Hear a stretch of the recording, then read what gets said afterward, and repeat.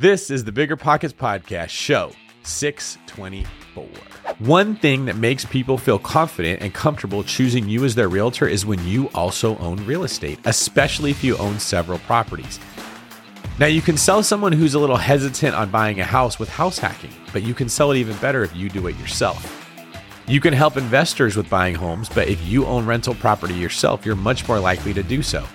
When I'm looking to buy in different markets, the first thing I want is a realtor who owns these assets themselves and has connections in the space that I'm going to need. What's going on, everyone? My name is David Green, and I'm your host of the Bigger Pockets Real Estate Podcast, here today with a Seeing Green edition, as you can tell from the green light behind my head if you are following us on YouTube. If you are not following us on YouTube, you probably didn't just see the hand gestures that I made when I said show 624. And I would advise you to go check it out when you have some time, because shows are more fun when you can see the person who's talking to you. In today's show, we are going to get into questions from the Bigger Pockets community. What that means is you, the people listening to this podcast, the people on the website, the people who will be attending BPCon, the people who love real estate investing just as much as I do, get to ask your specific questions about what to do in your specific scenarios, as well as overall general questions to help you wade through the hurdles that you're facing, making progress, building wealth. I love doing these. I love being able to help you, and I love you guys for submitting questions. So if you would like to be featured on the show, just go to biggerpockets.com/David and submit your question there. What's better than low money down? No money down. Now through Rent to Retirement, you can buy a brand new construction turnkey rental property for no money down. Wait, hold on. This can't be right. I need to double check with Zach, Rent to Retirement CEO. Oh, hey, Rob. Zach, how the heck are you selling turnkey rental properties for $0 down? It's not that complicated, Rob. Rent to Retirement has new construction properties up to $20,000 below retail prices. We also have investor loans with rates as low as 3.99% and down payment options as low as 5% or sometimes even zero money down. You get all the cash flow, appreciation, and equity for as little as zero money down. That's an infinite return. Oh, wait. Let me get on this before we tell it to the whole Bigger Pockets audience. Just head to renttoretirement.com. That's renttoretirement.com, or text REI to 33777. That's REI to 33777 to learn more about how you can get started investing with no money down today. Get your next new construction property at a steep discount or invest with no money down. Head to renttoretirement.com today.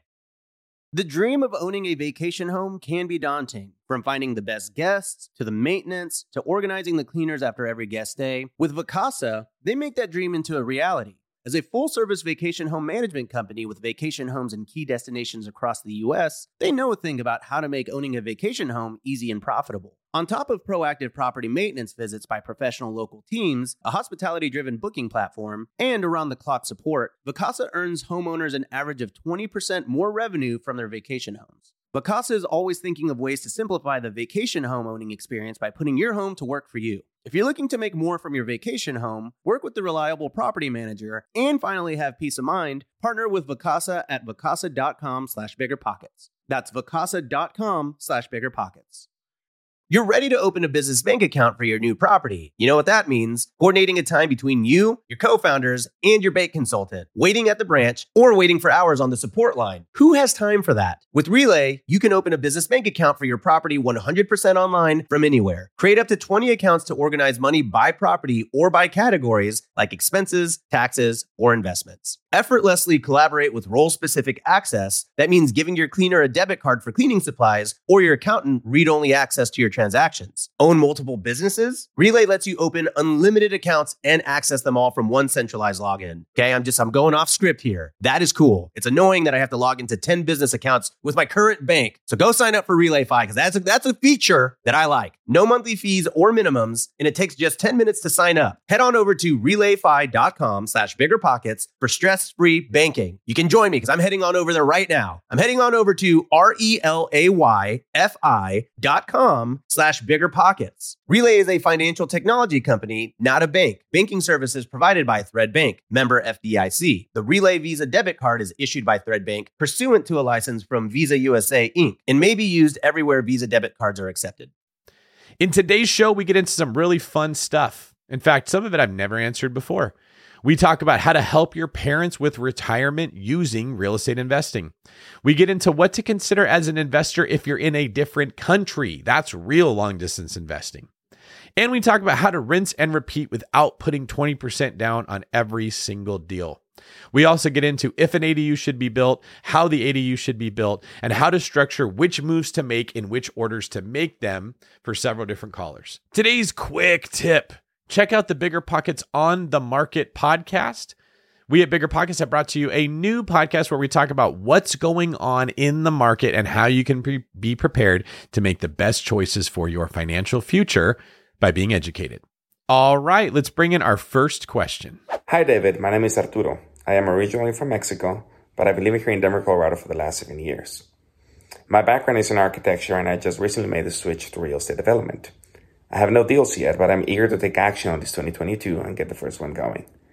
My question to you is, for my first deal, should I leverage my knowledge and experience in architecture, project management, and real estate development and do a more complex, higher risk deal like a subdivision or a ground-up development? Or should I take a more quote-unquote conservative approach and try one of the more common paths like wholesaling or a fix and flip or house hacking? I do know that you guys often recommend just get the first deal going, get some momentum. But I also feel like I have a unique set of abilities and knowledge that I can leverage to my favor and do a more successful deal.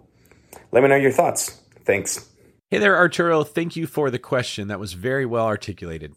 What I hear you saying is that, hey, I understand that the majority of newbies are recommended to get into something that's a little more low risk with less moving pieces, something like house hacking, low down payment options. But I have a skill set other people don't have. You understand architecture, engineering, you're a builder. And I think this is a really interesting question. I'm glad you asked it because we can kind of get into some stuff here. What I would recommend about this is that you can take on projects that use your skill set more than an average newbie. So a newbie is just somebody who hasn't done something yet. They don't have experience, so they don't know what they're doing. It's not like because you're new, you can't do what experienced people do. If you have the experience of what they have, you obviously can. Now with building, you do have that experience. So I think you can take on a project that would need a bigger rehab. If I was you, I'd be looking in more expensive areas for houses that have problems. Stuff that has foundational issues, roof problems, functional obsolescence, the floor plan is terrible.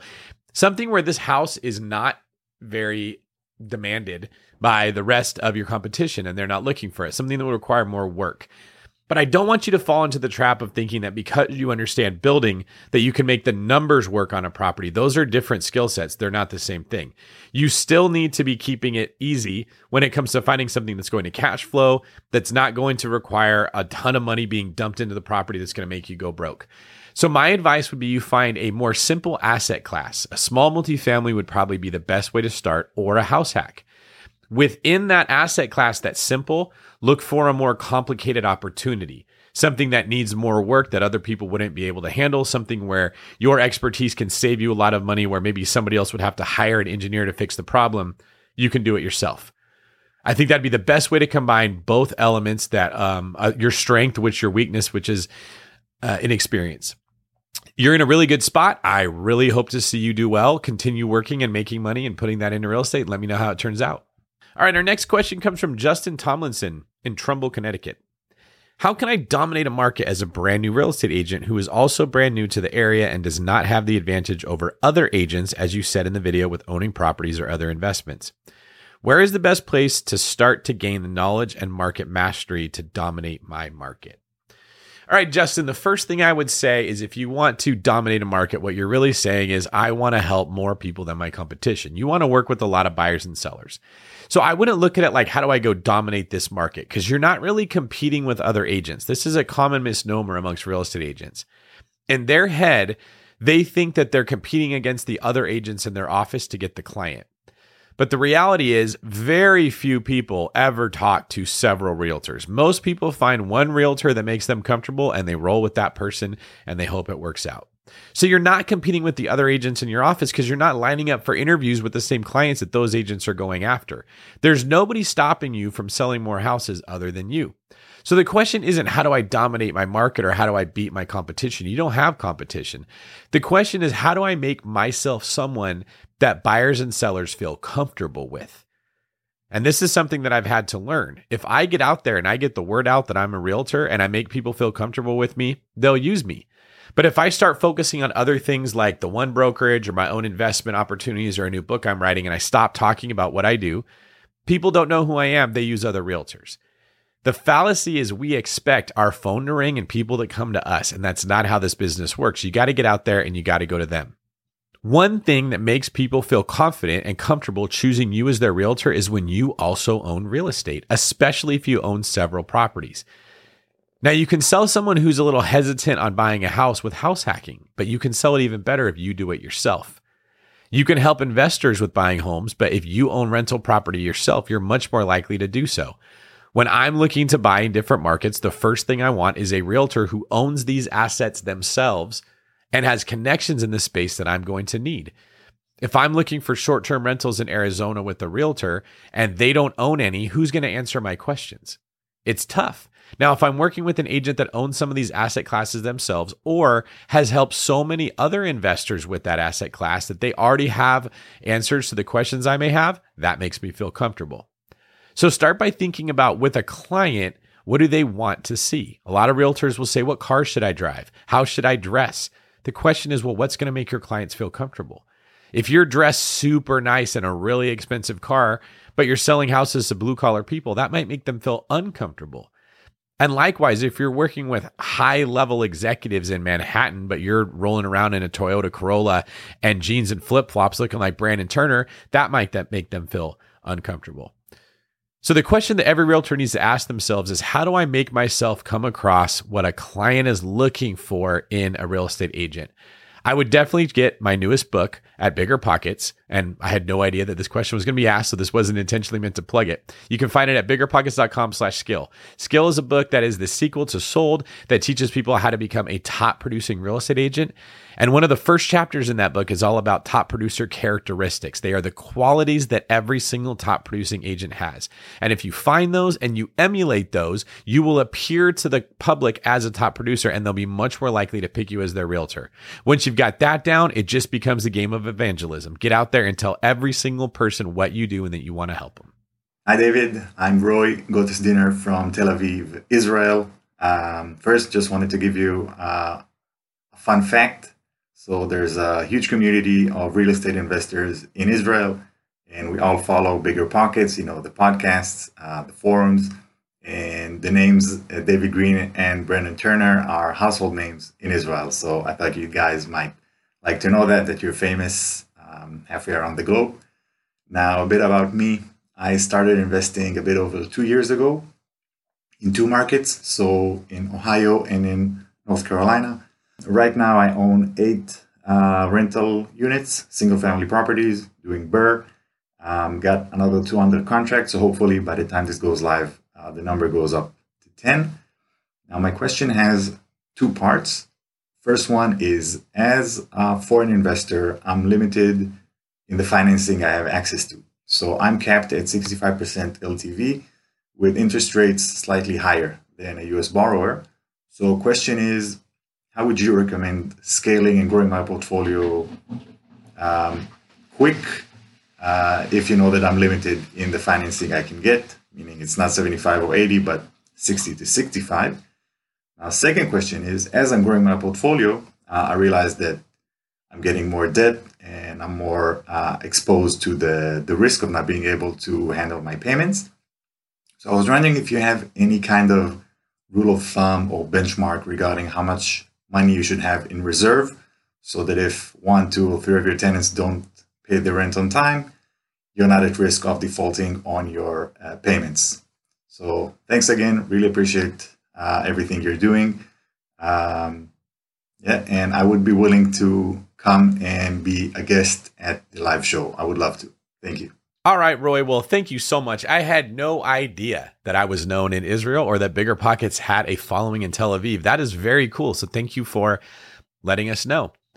You brought us some really good points that I think apply to a lot of different people. The first was, how do I keep buying properties? Now, I can tell from the questions you're asking, Roy, that you got the bug.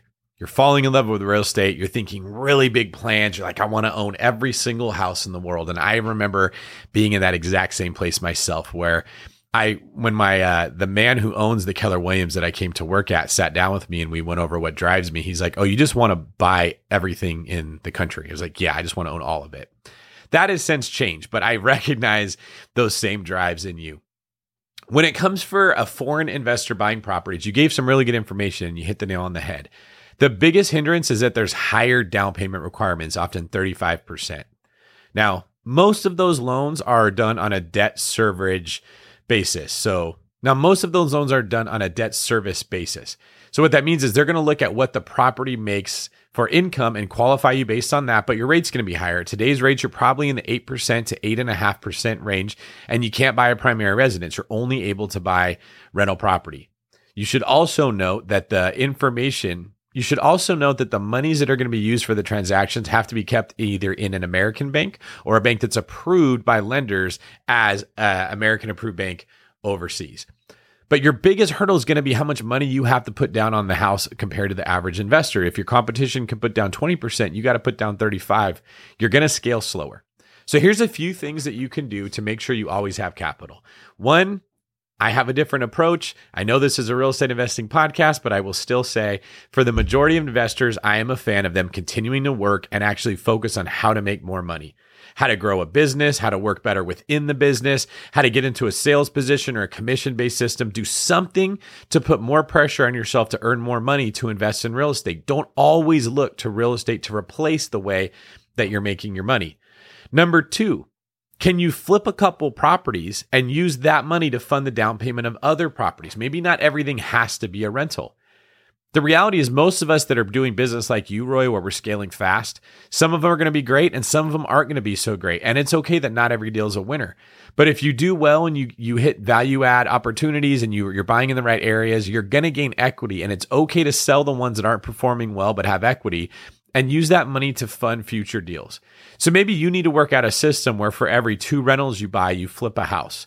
Or maybe every 3 rentals you buy, you flip one property. Or you do something else to make sure income is coming in so you can keep buying. The last question you asked is another problem that we have when we get crazy and we get the bug and we look to buy every property we can. The question starts to arise, what am I going to do if I can't make this payment? Now, this is especially tricky in the market we're in right now because none of us know if it's going to continue to run up or if it's going to stall or if it's going to go down. And if it does go down, how long before it goes back up? There's a lot of uncertainty in the market that we're living in.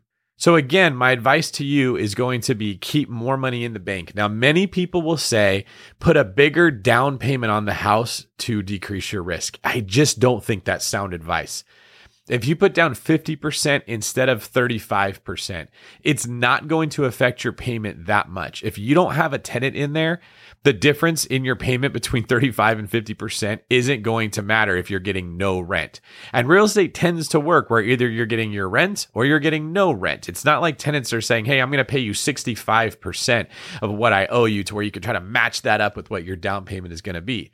You're better off, in my opinion, having that money in the bank in reserves that you can use it to make a mortgage, to fix up a house, to pay for an eviction. All the things that you need to run your business require liquid capital.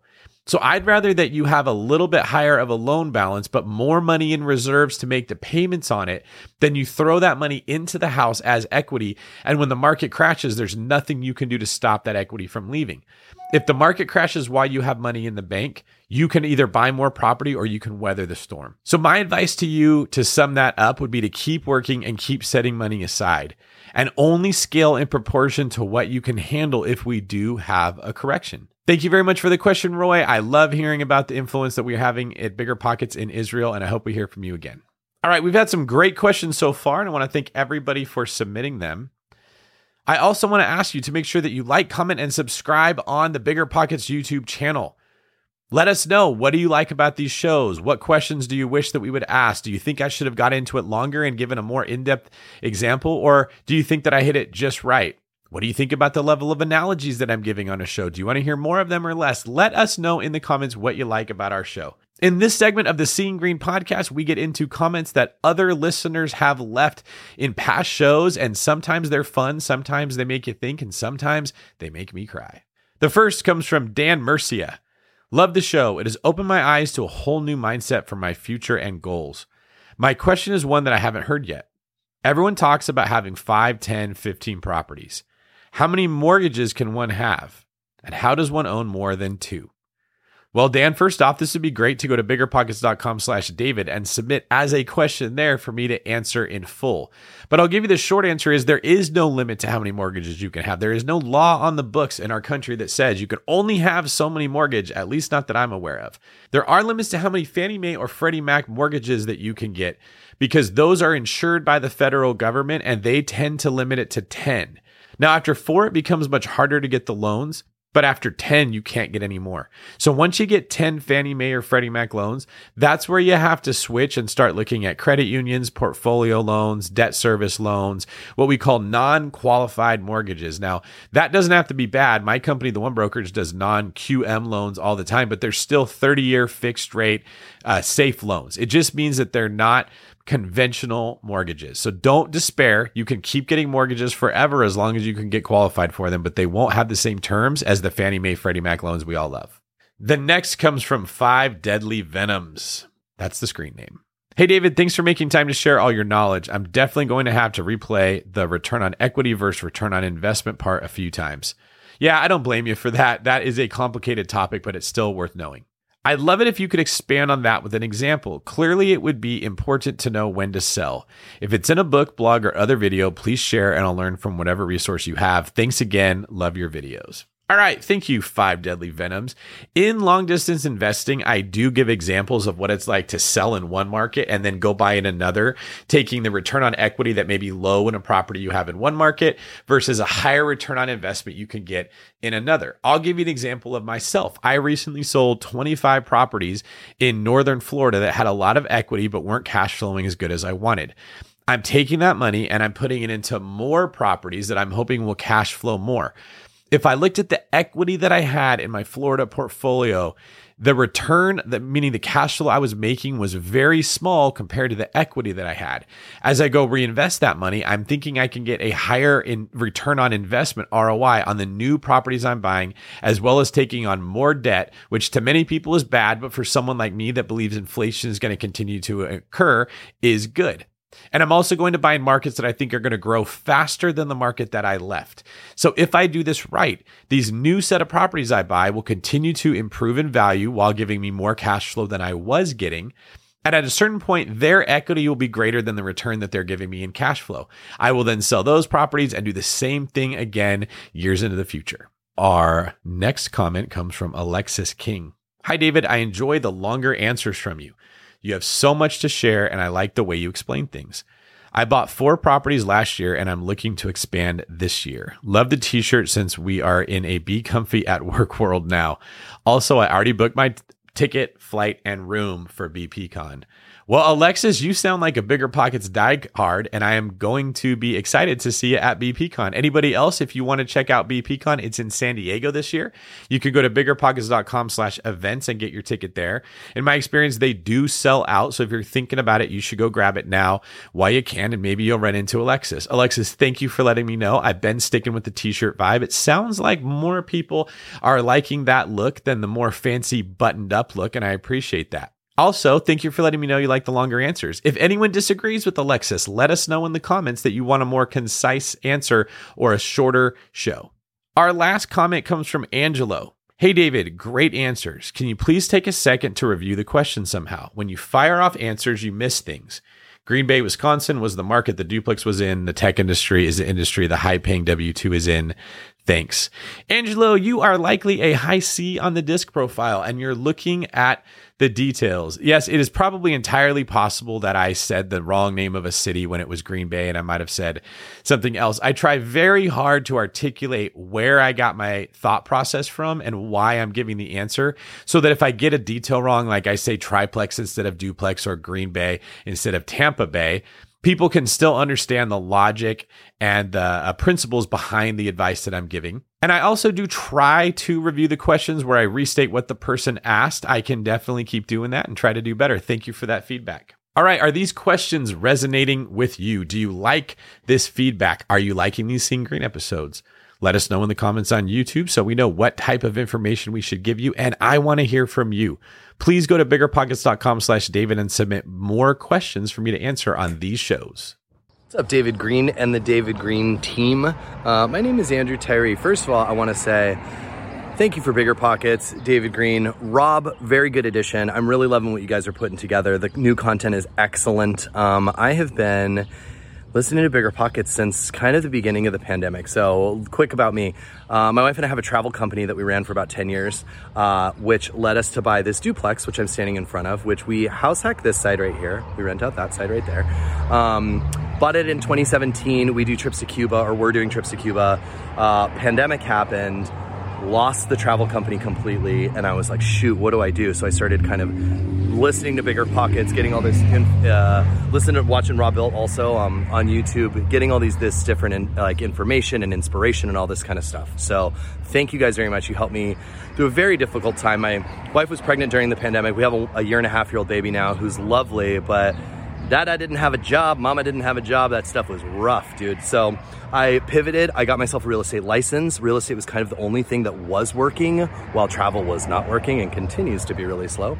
So I got a real estate license, which is great. I'm here. So I'm going to give you my breakdown. We bought a duplex. Ready? This is the question. Bought a duplex in 2017. We house hacked this side. We back behind that building right there, there's a freestanding garage. We have a permit to make an ADU. From the city of Los Angeles. They approved us and all that kind of stuff. It was a long and kind of expensive process when I thought it was going to be cheap. So we're able to do this ADU. This is the issue. We have equity in the house that we cannot unlock, so we cannot get to a HELOC. I don't want to do a cash out refi because we just did, I'm going to go in the shade while I do this, because we just did a regular refinance. So I don't really want to do a cash out refi. We have a bunch of equity in the house. They will not allow us to do a HELOC because our travel company did so poorly in 2020 that our taxes reflect that. So I don't know how to get the other part of it is. So we want to build the ADU to then rent it. We would like to rent our side that we're now currently living in that we're house hacking, rent the ADU side. So turn this duplex into a triplex, move to a single family home here in LA where we live in Highland Park. We have, so there's that, the ADU question. How do I get a HELOC? Do I just get a traditional loan to build it? We've had a couple of people that have said about $40,000 to $60,000 because it's just a conversion, not a full build. Part two of the question. So an SBA loan for our small business, the travel company, is coming through to the tune of about $250,000, which is amazing. We don't have to pay the loan back for 3 to 4 years. The interest rate on it is super, super low. It's pandemic rate low, so it's like around 2.5% on it.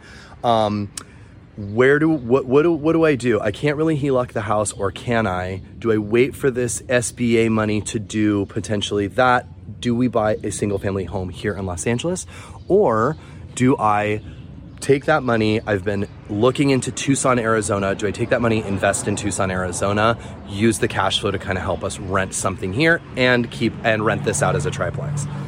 I know it's a big old question, but dude, you guys are the best. Thank you very much. I was listening to the podcast yesterday and I heard that you're taking questions. So let's see if, how's it going, man? Let's see if you guys can help me with my query. Thank you very much. Have a good day. I appreciate what you guys do. Bye. Boy, Andrew, you have a lot going on in that mind of yours between those two ears, and I love it, man. These are all really good questions. When I'm listening to you talk, I sort of see a vision in my head of like your plan is not assembled. You're still in the brainstorm phase. You're going through all of these possibilities. And while I'm glad you submitted this question, and I want you to keep doing so, I also just want to kind of clarify, I can't give you quick, concise, direct answers when the plan is still being formed. So what I can do is maybe try to give you some advice on how to form that plan and what some options could be And then later, if you get a little bit closer and you submit the same question again with some more detail and some more structure, then I can give you the specifics of what you're looking to do. So you mentioned that you're locked on a HELOC, which, pardon the pun there, you're not able to get one, but I don't think you said why. So the first question I would ask is, what's stopping you from getting the HELOC? The next thing I would say is, if you can't get a HELOC, can you do a cash out refinance? There's different ways to get at capital. Now, something you mentioned about the ADU only being $40,000-$60,000. I really like that, especially if you're in Highland Park, Los Angeles. I have a real estate team there. We can help you get your next home, and we can also help with this ADU that you're trying to build. $40,000-$60,000 is a really, really good return on your money. And you mentioned it's because you're not building an ADU from the ground up. You're just doing an extension. And that's worth noting for all the listeners. If there's ever an opportunity where you can extend onto a building you already have, not create an entirely new structure, it is much more cost efficient and therefore gives you a much higher ROI on the money that you're putting in. So I think this ADU needs to happen. You got to find some way to do it. If you don't have the cash in the bank, a good option would be a cash out refinance on your house. If you like your interest rate and you don't want the rate to go up, because that's likely why you didn't propose that in the first place, a HELOC would be a really good idea. Now, you mentioned the SBA loan, and I'm not an expert in SBA loans, and I'm not giving legal advice, so I need to clarify that. But I wonder if you're allowed to use that money for the ADU. Is the SBA loan related to your travel business, or is it related to your rental property business? Because if you're moving out of this house, at some point that may qualify as a rental property that is a business that might be something you could use the SBA loan for. I would definitely check with the person who's helping broker this loan for you to find out if that's the case. Now, if you can't use the SBA money for that, but you're saying that you can use it to go buy something in Arizona, I would wonder, is it because it's your primary residence that means you can't use that money? If you moved out, bought the single family that you wanted to move into, and then use the SBA money to put in the ADU because it's a rental, that could be an option for you. It sounds like you got money coming in from all kinds of different places. So what we have to figure out is, how are you legally allowed to use the money that you've already got? Another thing I would say is, you don't have to look at it like, can I take this money and buy a place in Arizona and use the cash flow to help supplement my mortgage on my home? It gets tricky when you start looking at, I used this house to pay for that one and I sold this one to buy this one. At a certain point, you just have to understand, I have debt, I have income, I'm trying to decrease the debt or the money I owe, and I'm trying to increase the income I make. And they're not always tied to a bunch of other properties. I think people can make this more confusing than it needs to be when they start looking at linking the chains together.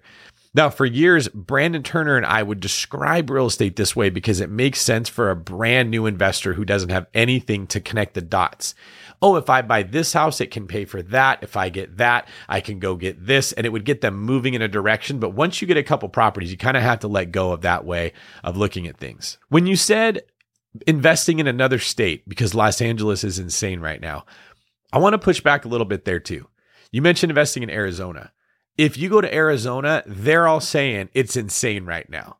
If you go to any of the states that you would think, oh, I'll go there because California is too hot, prices proportionally could be even hotter in some of these out-of-state markets than what you're getting in Los Angeles.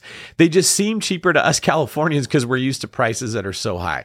So don't assume that you're going to go to another market like when I first wrote Long Distance Investing and get a much better return. When I wrote that book, it was a competitive advantage I had to be able to buy in other markets where other investors weren't. Based on that book, this podcast, and the popularity of real estate investing in general, the days of that being a competitive advantage are kind of gone. Everybody now is looking to do the exact same thing you are, and you're going to be jumping into a market that's just as hot or hotter than the one you're in.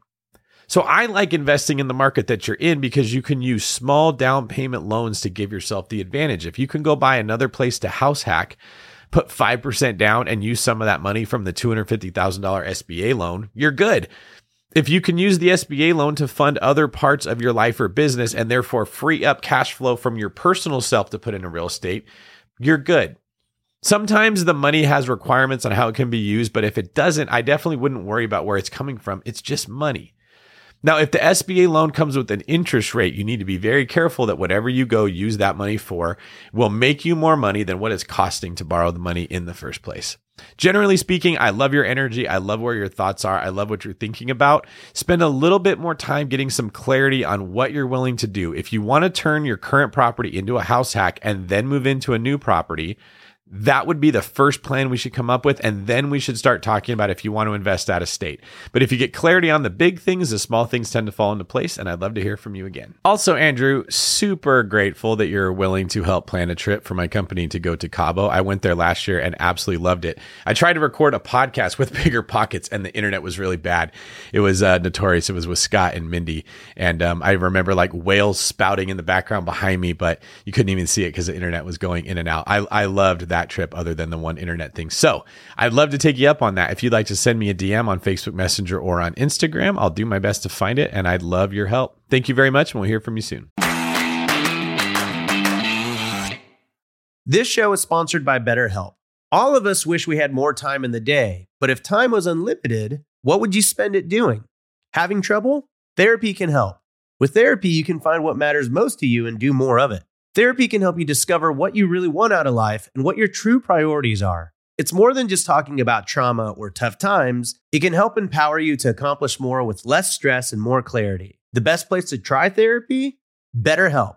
BetterHelp is entirely online. That means it fits your schedule and flexibility, and you don't have to drive through traffic to see your therapist. Just fill out a brief questionnaire to get matched with the licensed therapist and switch therapists at any time for no additional charge. Learn to make time for what makes you happy with BetterHelp. Visit betterhelp.com/BP today to get 10% off your first month. That's BetterHelp, HELP.com/BP. You might think you want real estate, but that's not true. What you really want is passive income. With new investors struggling to find deals or get enough money to buy them and veteran landlords tired of the constant tenant phone calls, is there a better alternative?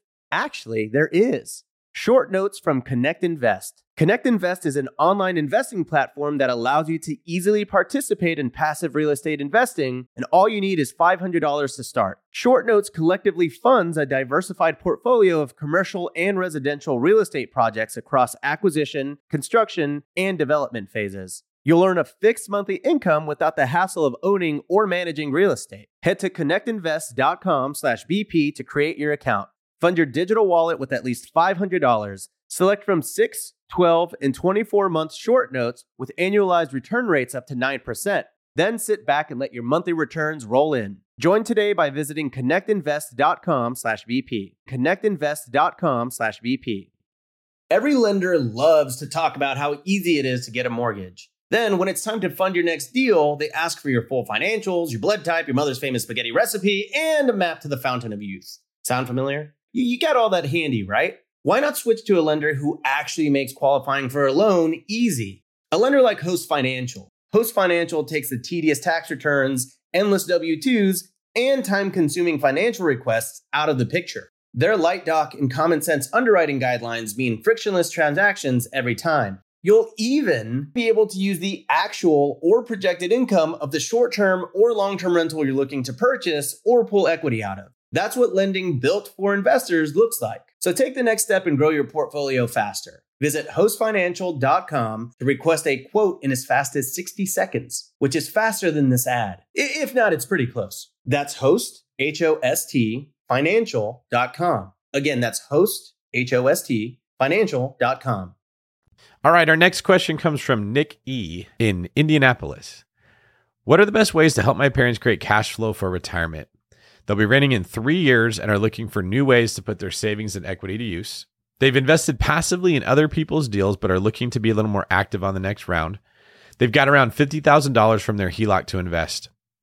I was thinking of us going in together on a short-term rental with us both putting 50% and taking 50% of the profit. But I know that financing and operations can be more difficult with partners, especially family. They won't really do anything themselves, so it would really be me bringing them along. So I'm looking for something that would be advantageous for us both. All right. Well, first off, Nick, kudos to you for wanting to take care of your folks. I like where your heart's at. I also like that you're noticing that a partnership can be tricky. And so in wisdom, you're reaching out for advice. Let's start there. The first thing I would say is, though your heart's in the right place to want to help your parents, your head is not in a point where it really can. It sounds like you're learning real estate investing at the same time that you're trying to help them prepare for retirement. And all they have is $50,000 to help them do this. And it's not even $50,000. It's $50,000 attached to debt because it's coming through a HELOC.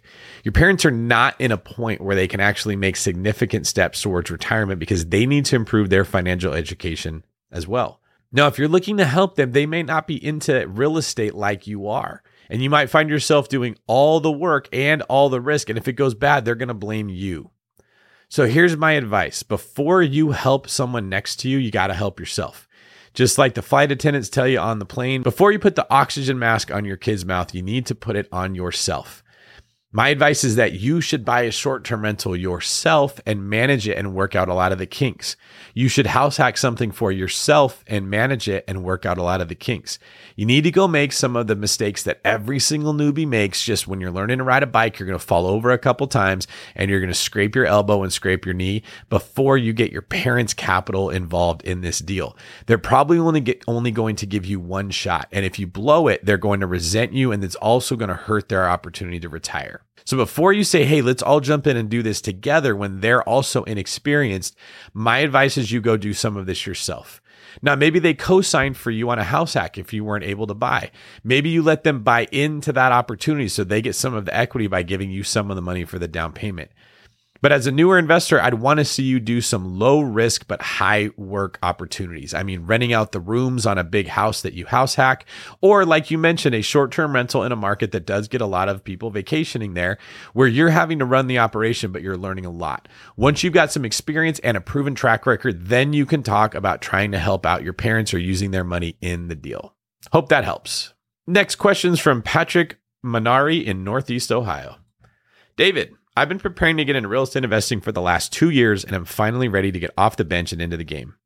I'm beginning my career with wholesaling so that I can put together reserves, capital to help me with my long-term goal of buy and hold rentals. My question pertains to direct mail marketing. I have an understanding of the process, and I'm prepared to do very targeted marketing while tracking it to make adjustments as needed. My problem is, how do I find good targeted lists of motivated sellers? For example, bankruptcies, divorce, pre-foreclosures, etc. I'd prefer to be able to compile these lists as frugally as possible as my startup marketing budget is pretty limited. It's worth noting I do have my overhead factored into my wholesale costs, and a big part of that is boosting the marketing budget as deals come through. I predicted numbers conservatively and look to come out of each wholesale deal with a 23% profit margin, assuming a very low assignment fee. I love the BP community and really enjoy the overhaul to the podcast format. Thank you very much, Patrick. Okay, full disclosure, I've never put together a list. I've never marketed that way. I've never done direct mail. So I'm not the best person to answer this question. If I was in your shoes, the first thing I would do is I would Google direct mail companies, and I would get a baseline understanding of what they charge and what these lists are made of. The next thing I would do is go into the forums at BiggerPockets and ask this very same question, because many of the people that have experience with direct mail and putting lists together are doing their stuff through BP and talking about it there. The last thing that I would do is I would look for a company that offers you a form of a CRS and a list all in one place. So I know there are companies that help people do what you're trying to do. They find the list, they give you access to the list, and then they even help you with sending out the cards. If you can find a one-stop shop like that, you're more likely to have success moving forward, because you won't have to wonder about what's the thing that's going to pop up that I didn't see coming.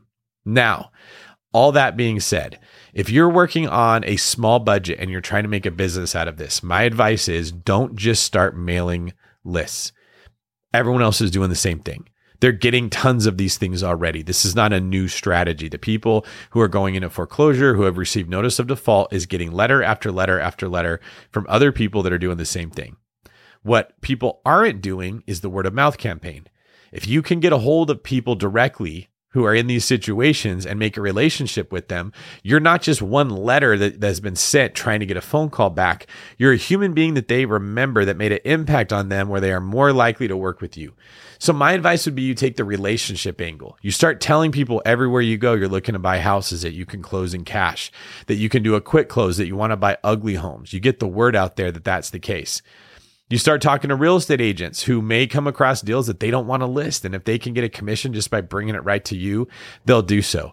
But look at the personal road before the direct mail road if budgeting is a problem. The thing I don't like about the direct mail road for a brand new person who's trying to build a wholesaling business is you're competing with the big dogs that have huge budgets and can spend a lot more money than you can to get the same result. I don't want to see you put yourself at a position of disadvantage as a new person. So work the relationship angle where you do have the advantage. Last piece of advice to you, since I know that I'm not the best person to answer a direct mail question, although I'm very grateful that you did send it in so we can make it part of the Seeing Green podcast. Check out Anson Young. He wrote the book for Bigger Pockets, Finding and Funding Great Deals. And he talks about finding off-market opportunities. He does a lot of business in the Denver, Colorado area, which is the mecca for Bigger Pockets, where it all got started. Check out episode 480 of this podcast, where we interviewed Dan Bro, who is a successful wholesaler who is doing a lot of exactly what you're talking about. Isn't it awesome that Bigger Pockets has episodes about almost every single question that gets asked, and you have a resource you can go right to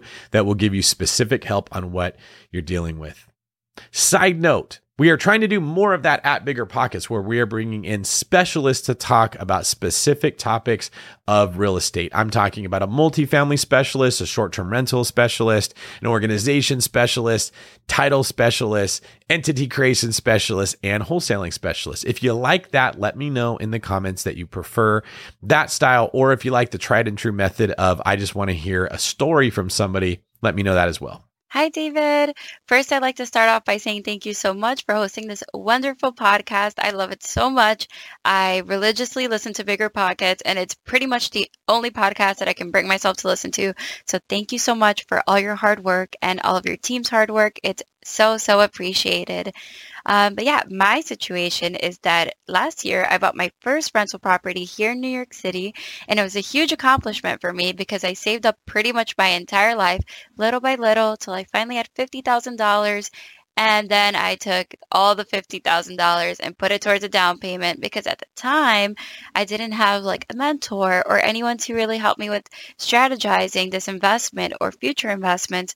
So in my head, I thought, all right, well, the more I put down towards my down payment, the less my mortgage payments will be and the less debt I'll have. Sounds great. But now I come to realize that maybe it would have been beneficial for me to take out like an FHA loan or something like that, where I could put less money down, still get a pretty good interest rate, and potentially buy a second investment property a lot quicker.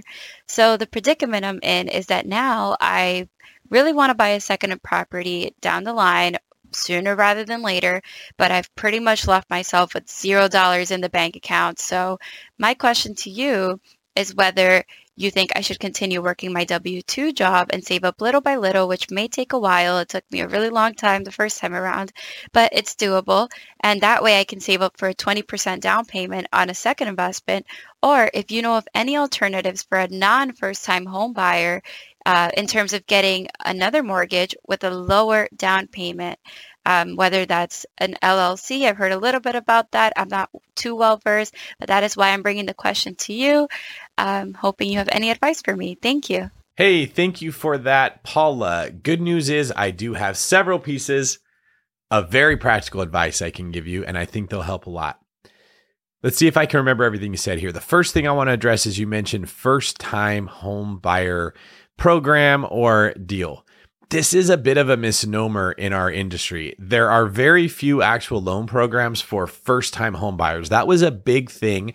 And that phrase first-time home buyer program came around when we had the housing crash, where lenders were trying to come up with ways to help people who had never bought a house before, and the government was subsidizing some of those loans. It's not called a first-time home buyer program. It's a primary residence loan that you're referring to. When you get a primary residence loan, meaning you're going to live in the house, you get the low down payment options that are much less than 20%. You can get 3.5% down on an FHA loan, 5 to 10% down, or anywhere in between on a conventional program. And there's other programs where it's if you're going to live in the house, you can get less of a down payment. That's what you need to look for. Now, you can contact us or another mortgage broker and say, hey, I'd like to know about primary residence loans, and they'll tell you about the low down payment programs that they offer. But the good news is, no, you don't have to save up 20%. You can get in for much less than that. Now, small multifamily tends to have higher down payments, even in the primary residence world, than single family homes. So you want to talk to a mortgage broker about your options, and then maybe give us another video and say, hey, how can I decide if I should buy a triplex or if I should buy a big house that has a lot of rooms? Maybe we run the numbers together and see which one works better. Another thing I want to address is you made the same mistake I made a bunch of times when I was new and most newbies make, is they assume that they are more safe if they put a big down payment on a property. I did this so many times thinking I'm safer if I put a lot of money down. It's just not true. What it does is it makes you more scared because you have less money in the bank in case your mortgage doesn't get paid or in case something breaks. And when the next opportunity comes, you have less money to put into buying that deal. So you buy less real estate and ultimately you become a worse investor because you don't get as much experience. So you don't have to put down the maximum amount you possibly can on a house. In many cases, you're better to put down less. And if there's money left over, improve the property, make the property worth more, keep it in reserves, do something with it, put it into another property, use it to build an ADU on the property, make the property worth more rather than just putting a lot of money down on the loan. It sounds like you've already realized that though. So good for you. Another thing I want to highly encourage you. You said it, you scrimped and you saved to get to the $50,000 at your job. And you're saying, should I just go through that again? Well, the answer is yes, but let's do it with a twist. My assumption is that you now have more confidence because you've gone through this process of buying a home. You are now a homeowner and you should be very proud of yourself, especially considering how hard and how long it takes to save $50,000 in today's economy. You also have skills that you didn't have before, which is probably why you should have more confidence. Use that new confidence and these new skills to go to your boss and say you'd like a raise or you'd like a promotion, you'd like a new opportunity. If there is no opportunity there for you, start looking at different jobs that you could make more money. Take the new skills you have and find a way to make more money so you can save faster. Now, do that in combination with saving up money to get your next home with a lower down payment.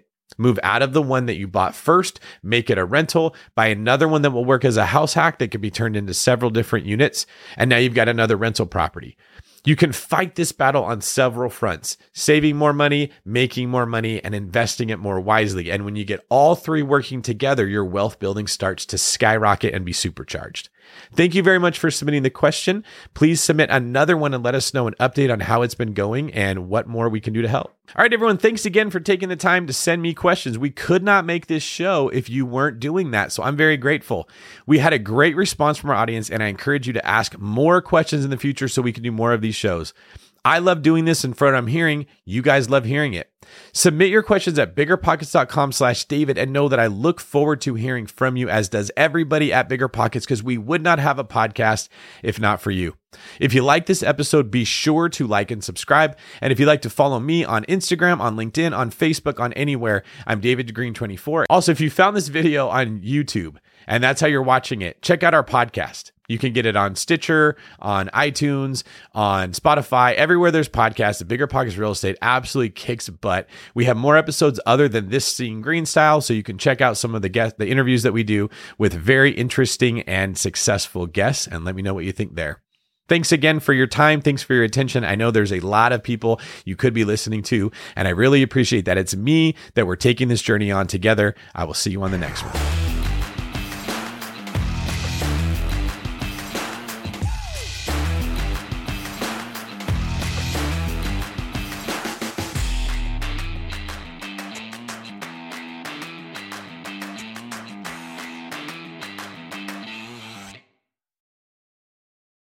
The market is changing, and finding your way can be tricky. Rates shift, headlines whirl, but your goal hasn't changed. You want financial freedom, and the best investors know it's not about timing the market, it's about time in the market. If you're ready to get into the real estate investing game or take your game to the next level, finding an investor-friendly agent is your next step. With BiggerPockets Agent Finder, you can find the right agent in minutes. Just head to biggerpockets.com/deals and enter a few details about what and where you want to buy, and bam! Instantly match with an investor-friendly agent who fits the bill. These local market experts can help you navigate the neighborhoods, analyze the numbers, and take action with confidence once and for all. This free resource is only available at biggerpockets.com/deals. Get an agent, get the deal, and get closer to financial freedom at biggerpockets.com/deals. That's biggerpockets.com/deals to find your investor-friendly agent today.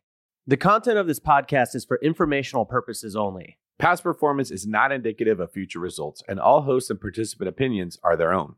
Investment in any asset, real estate included, involves risk. Use your best judgment and consult with qualified advisors before investing. Only risk capital you can afford to lose. Bigger Pockets LLC disclaims all liability for direct, indirect, consequential, or other damages arising from reliance upon information presented in this podcast.